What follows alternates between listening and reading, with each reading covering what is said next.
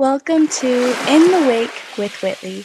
Here on this podcast, we cover mental health, life lessons, mindset growth, and tons of storytelling.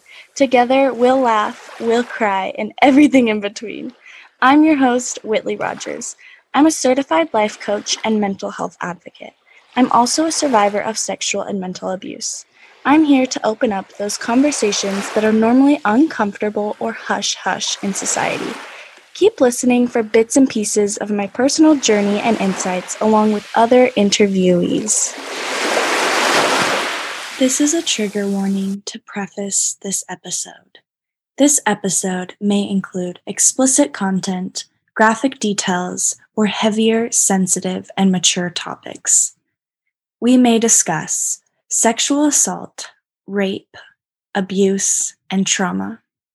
Listen at your own risk and take precaution if you are suffering or recovering from abuse, rape, or sexual assault. The following episode could contain such content. The last thing I would want is for this episode to trigger or provoke negative thoughts or feelings. Please practice self-care by choosing to listen in doses, listen with a trusted friend, or skip this episode entirely.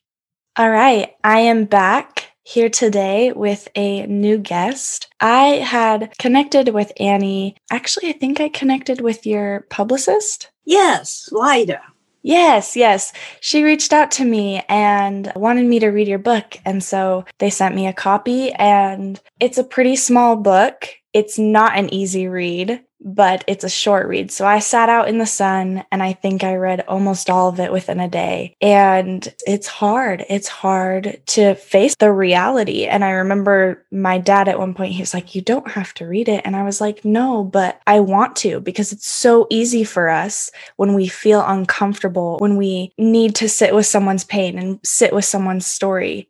We want to shy away from it, and we want to just block out any discomfort, any pain, and it blocks connection. And I think that, reading people's stories, it opens up my eyes and gives me new perspective and more empathy for other people and their circumstances.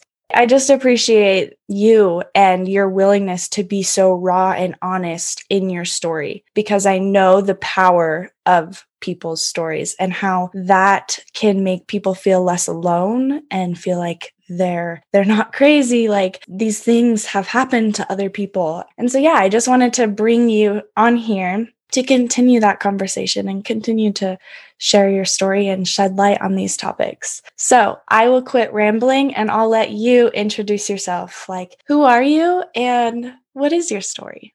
Hi, everyone. I'm Annie Marges. First off, I want to say that I'm an author because that's the most important thing to me, is to write. I'm also a filmmaker. And a gardener. I'm a big gardener. And I wrote a book. The book is not my memoir. The book is made up of incidents of stories that I've heard over the years from other survivors of childhood incest. I participated in a phone line of childhood incest survivors for years and heard a lot of stories. And so that's where some of the incidents come from. A lot of them do come from my life, but it's not a memoir. All right. So do you want to dive into your story and explain what happened to you as a child and maybe how that abuse affected your childhood as a whole? Well, I always start with when I was born, because I was kind of abused then. My mom had pneumonia, and so the nuns put me in the hallway so I wouldn't wake her up by crying. And I caught staph, and I had boils all over my body, which were painful. And then when they took me home, I gave boils to all of my brothers and sisters, both of my parents, both of my grandparents. Oh, wow. Everybody hated me and no one would hold me. I heard that story for years. My mother, she thought it was kind of funny. And she always told it. They got over it and I was fine. But I remember being small enough to sit on a chair and my feet don't touch the ground when I was sexually assaulted. So I was a little girl, perhaps even littler than that. I do have a vague memory that I might have been littler than that, but I'm not sure. I'm not sure how long the abuse went on. I had a break with reality. That happened to me when I was in the 5th grade. I had this delusion that everything I did was a sin against my father. Oh. And if I touched a doorknob, I got sins on my hands and I had to wash them. And I had compulsive hand washing. All the skin came off my hands. Mm-hmm. And my mother just told people I had dry skin. I was so deluded. I believed I was the worst sinner that had ever lived because everything I did was a sin. Were you religious? Was your family religious? I was. Yeah. Thanks for asking. I was very devout. And I was terrified because I knew what hell was like. They tell you what hell's and I thought that's where I was going because everything I did was a sin. I believed it. Wow. And the only way I got out of it, I mean, I'm not sure exactly how it happened, but I went to a priest and I told him that I was like, I had sinned a million, billion, trillion, gillion times because I believed that. And I'm sinning against my father. And he said, oh, you're not that bad, little girl. Just go on home and do what your father says. And so I knew I was damned. That was it. If I couldn't get forgiveness from the church, I might as well give up. So I gave up and I decided I was damned. And that's how I got out of it, out of my delusions. I went back to school. The amazing thing is that my memories of abuse disappeared. I did not remember abuse in grammar school or high school at all. Trauma does wild things to our brains. I didn't really remember it again until I think I was in my 40s. And someone else started talking about him being the predator. As soon as I heard it, it was like, yes. And it opened up for me. And not all my memories, but most of them just came flooding right back like they'd always been there. In the meantime, all those years when I was suppressing my memories, I was a mess. I had social anxiety that was terrible. I was able to work, but I wasn't able to socialize with my fellow workers. And I had no friends. Nobody ever came over to the house, and I never went out socializing. And this went on for many years. That's just how my life was. I was terrified. I didn't know why. Right. Because even though, your brain, in order to protect you, was suppressing the trauma and suppressing the memories, it's still affecting you. It was obviously still affecting your day-to-day life, but you are unaware of why you have social anxiety, maybe why you were washing your hands compulsively. And so that moment where all the memories came back up, what was that like for you? I tried to suppress it back down again, right? I didn't want to think that. That's hard to process all of that and feel those emotions. So that's understandable. And I really didn't process it until I retired. And that's when I started working on it. Up till then, I didn't do anything about it. But when I retired, I went to a therapist. I went to a lot of therapists. And one of the therapists sent me to a play. There was a play about childhood incest at a local theater. So I went to that. And after the play, there was a panel by a peer-to-peer support group for survivors of childhood incest. And I joined up. I was able to share my story out loud. It took a while, a little at a time. But I was able to hear other people's stories as well. I made really tight friendships, which continue to this day with the people that I met then. And you are not obligated to answer any of these questions, by the way. I'm curious what your relationship with your father or just your relationship with your family in general looked like growing up, but then also when you finally realized what had happened as a child. Growing up was hell. It was hell. My mother was a hysterical screamer and a complete slob. The house was a mess. She didn't cook well. It was awful. And she just screamed at us all the time because we were wild. She didn't have any skills in terms of raising us. And I'm pretty sure she knew that my dad was abusing me because of a few things she said to me. I think that's a lot of her anger, was feeling that she couldn't do anything about that. Gotcha. So then were they passed away once you had realized what happened? Because I know you said it wasn't until you were retired that you actually began to process all of this stuff. So as an adult, what did your relationship with them look like? Well, I was in complete denial, total chicken, never discussed it with them. I let them stay in my house. They would come, they lived in the mountains, and they would come every winter and stay with me. And I don't know why I did that. Creepy, it's horrible. But I didn't see I had any choice. That's family. You don't have a choice. That's the way I looked at it then. Now I see I should never have allowed them to stay with me. That was bad for me. That was not how. They're deceased now. My mother's 5 years gone. My dad, 15 years gone. Gotcha. What do you feel like have been the triggers or the trauma that have lingered throughout your life? Because this happened as a child, but it does affect you moving forward. Well, throughout my life, it kept me hidden, total hermit in my house. Right now, I have to say, sometimes I do get a response to a thought. I'll have a quick thought that my father is in this thought, and my body will respond with a jerk. There's a name for it. I forget what it's called, but it's an uncontrollable jerk. It's sort of like a tick, only it's your body doing it. So I do still respond, yeah. And I have techniques to try to put that response down. I'm trying the lateral eye movement that I heard from a neuroscientist. He says, turn your eyes as far as they can go to the left and sit there for 30 seconds with the eye over there. Then look to the middle, then turn all the way to the right as far as you can go for 30 seconds. And apparently that releases some kind of connection to the memory. Wow. So that the physical response goes away. So I don't know, I'm trying it. That's amazing. Our brains are just, wow, amazing. It is. So how do you feel that shame and stigma played a part in your story? Well, I had a child when I was 18. I didn't marry. And that was a really big trauma and stigma from a Catholic family. Oh, yeah. And I had my uncle, the priest, and my uncle, the monk, and my auntie, the nun. Oh, wow. So I was a pariah. They didn't think it was okay, but I did it anyway. I didn't get married, and I raised the child. I pushed down the real shame of being a victim of incest. What came out was the shame of being an unwed mother.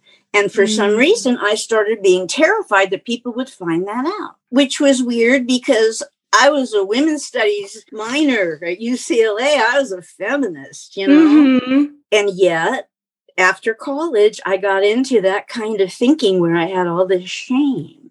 I was trying to raise my kid and go to, PTA meetings and all of that. And I just felt all this shame. And I'm sure it was really coming from my childhood in part anyway. Words like incest, or your book is called The Ugliest Word, because it makes them so uncomfortable. And there is a lot of stigma or shame attached to that. As you wrote the story and started opening up and talking about these things, did you feel like you experienced other people's shame or their discomfort around this? And how have people responded to you opening up? I'm trying to think of what non-survivors have responded, because mostly it's other survivors who have read it, that kind of thing. And they pretty much say thank you. And yeah, you got it right. This is how it happens. It's interesting. I had a publishing team with about 7 people on it. Not one of them could say incest. Really? No, they couldn't say the word. It was interesting. Like they just beat around the bush. They called it abuse. It is. But abuse is an awfully mild word for what happens. Right. And I say sexual assault myself because it's a crime. It's a big crime.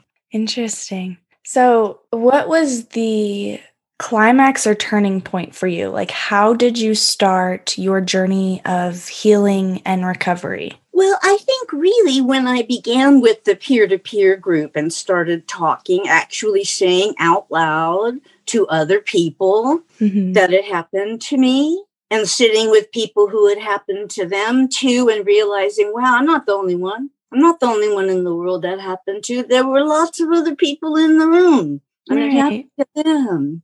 I have to say, I think I'm fine now because I can sleep at night with no nightmares. I wake up refreshed. I have a good day. I enjoy what I do during the day. And I don't have the terrifying feelings that make my body jerk. I hardly ever have them. Yeah, it's just not part of my day anymore. And I can talk about my book and I can do work on the book. And it's like there's no emotion regarding, my experience with it. Right. It's the book. It's the story. My heart's not bleeding all over it right now. Yeah, that makes sense. So I'm assuming that at one point those things were happening on a daily basis. When did you feel like that changed? Probably when I had my breakdown in the 5th grade.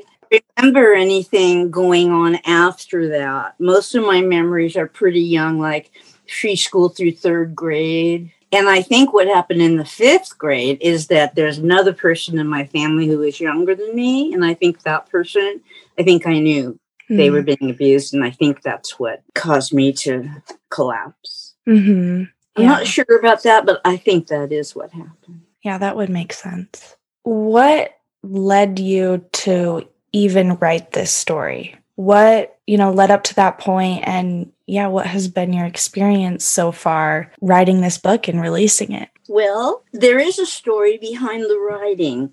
It started before I retired. I met someone and he told me he had been abused. I was able to write a poem about my abuse and I gave it to him. And that was like the first communication I did, with a person to say, hey, look, this happened to me. After I retired, that little poem kind of morphed into a short story, which I was able to show a few people. And then it turned into a play. I think the reason it turned into a play was because I hear dialogue more than I hear description or anything like that. I hear dialogue in my head. So a play. And then as a play, I gave it to a client of mine who was a filmmaker, and I was doing filmmaking with him too. And I gave it to him and he said, yeah, let's make the movie, but you have to change it. I want to see about your childhood, because the play was about an adult woman looking back and her life now. So I rewrote it. I wrote about, not mine specifically, but childhood in an incestuous home. I gave it to him and he said, oh no, I could never do this. He wouldn't do the movie. Wow. Because it was too hard, or what? He didn't really go into detail about why, but I think it was too hard for him. Yeah. But then another producer wanted to produce it, and I'm still working with him, although we haven't really been active. But now I'm ready to be active again, seeking a funder and making the film. That's awesome. I'm excited to see where that goes. So then you turn the play or the movie into a book eventually? I did. That's weird, huh? It was a play, then a screenplay, which is much like a play in terms of dialogue mostly. And then from there, when the movie was kind of sitting around and we weren't really doing anything, I said, well, let me take this and make a novel, because I always wanted to write a book. The movie thing just sort of happened. It wasn't my intention to do that, but I'm glad that I can. Writing the play and writing the book, do you feel like that was a part of your processing of your trauma? Totally. The straw that broke the camel's back of my trauma was seeing my play with my name on it on Amazon for everyone to see. And it was like, that's it. Cat's out of the bag. I have nothing to be ashamed of. This was not my crime. I didn't do anything wrong. And now the whole world can read about it. That was really instrumental. I recommend to everybody to write their story or a story or do some kind of art that expresses their childhood pain. I love that. I love that so much. Well, I mean, I don't love your pain and your trauma, but the way that you're able to channel it into sharing your story and helping others, and also, bringing awareness to these topics. My mission is to get people talking about childhood incest, to break the taboo. There's a taboo. Can't talk about it. Mm-hmm. We don't talk about child abuse. It's just not in our vocabulary. And we need to. We need to start talking about, we need to say incest. We need to say this is happening in homes all over this country and all over the world. So why do you think that there's this, stigma and taboo around incest? I don't know. They say it's the first taboo, particularly father-daughter. I don't know why. Genetically, it would be bad. If people who are that close genetically have a child, that's dangerous for the child. And I think that perhaps the taboo may have arisen from that because babies would die. And maybe they thought, well, that's because of the incest. But I think also the grown women, would try to put a stop to it. I would think. Yeah. It's always amazing to me when I hear that mothers don't, or fathers, because sometimes the mother is the perpetrator. Right. So what do you feel like are the myths or misunderstandings people have about childhood incest? Well, for one, I don't think they know it happens so much. I don't think they realize. The numbers are 1 out of 3 women and 1 out of 5 men are sexually abused before age 18. And that's a global number, higher in some places, lower in other places. But that's a quarter of humanity. Right. If we're not talking about it, people don't realize how often it's happening. And kids don't know they can tell. Big secret. If it wasn't a big secret and the kids, they would realize, oh, that person told, I can tell too. Yeah. And I think it's hard because it's coming from someone that you trust, someone that you most likely have to live with. And so tattletaling on your parents is really hard because that's supposed to be your trusted adult that you can tell those sorts of things to. The betrayal of trust is a big issue. And living there with the abuser, I think that's why I went crazy, because I was there in the environment every day. Right. That makes sense. So if you could get your message out to the entire world, what would you want it to be? I want you to know this. 90% of childhood sexual assault is committed by parents and other family members, as well as pseudo-family members, such as Boy Scout leaders and priests. Those are considered pseudo-family. 90%. Wow. And I want to say that every one of you knows a childhood incest survivor. They just aren't talking about it. But there are a lot of them, and you do know them. And you know what else? You know a pedophile.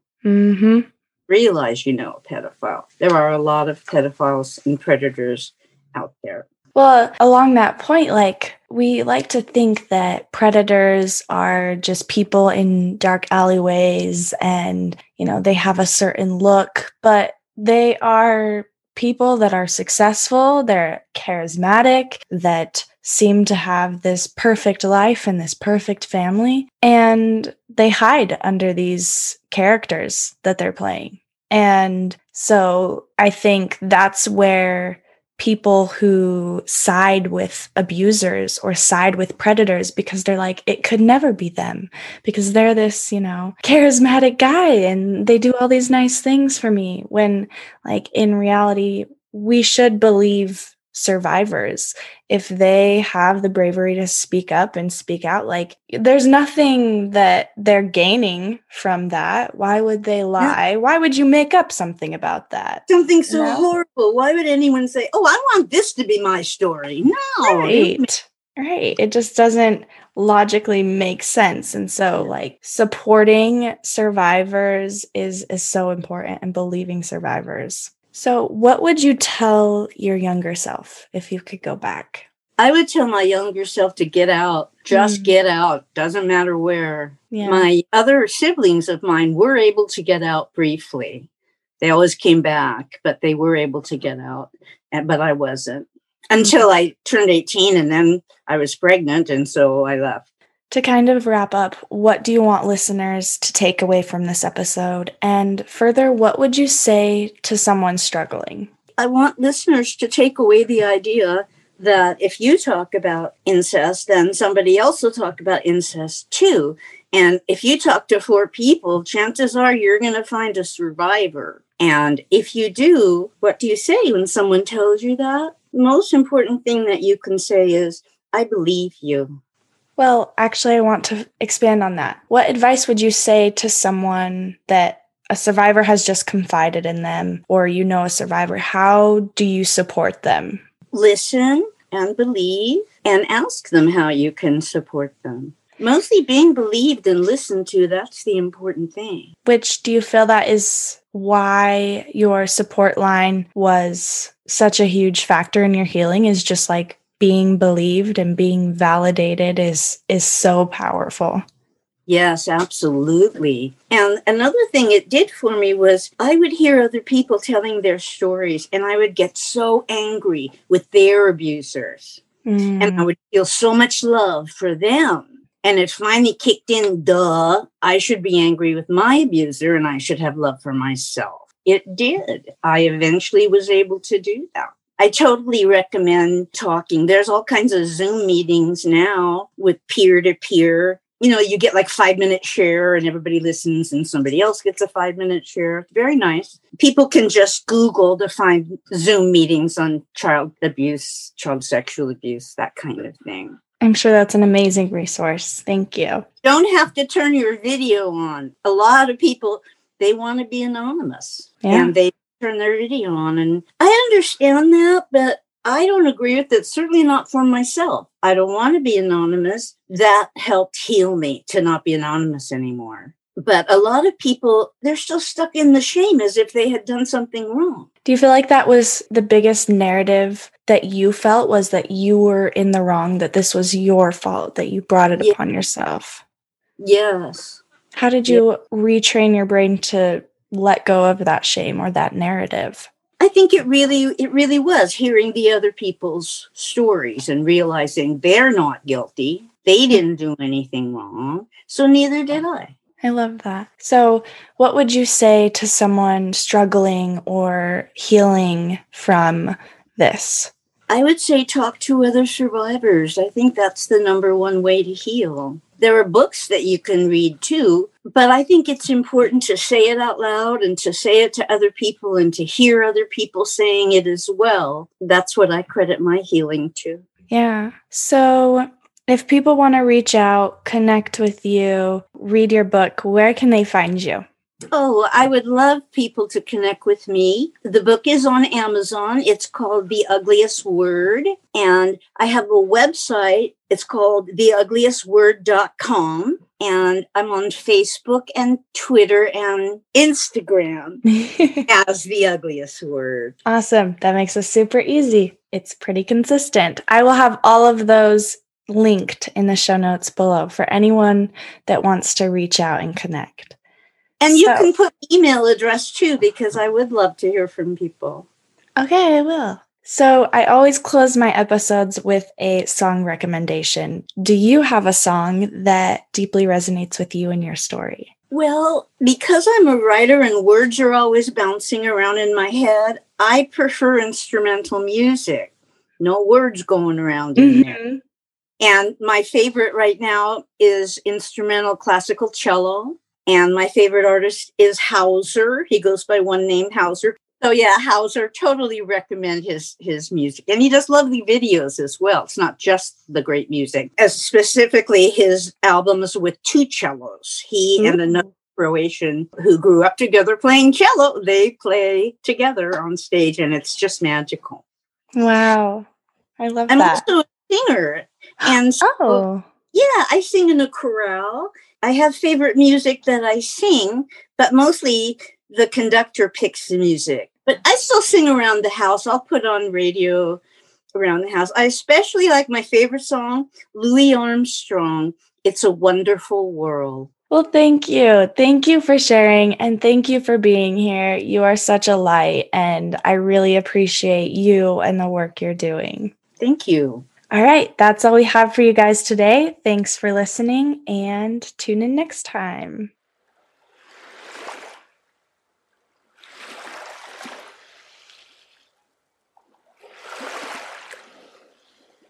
I hope this podcast left you feeling empowered, better understood, and less alone in this crazy thing called life. If you like what you hear, leave a rating or review and share it with your friends. Thanks for listening, and tune in next time.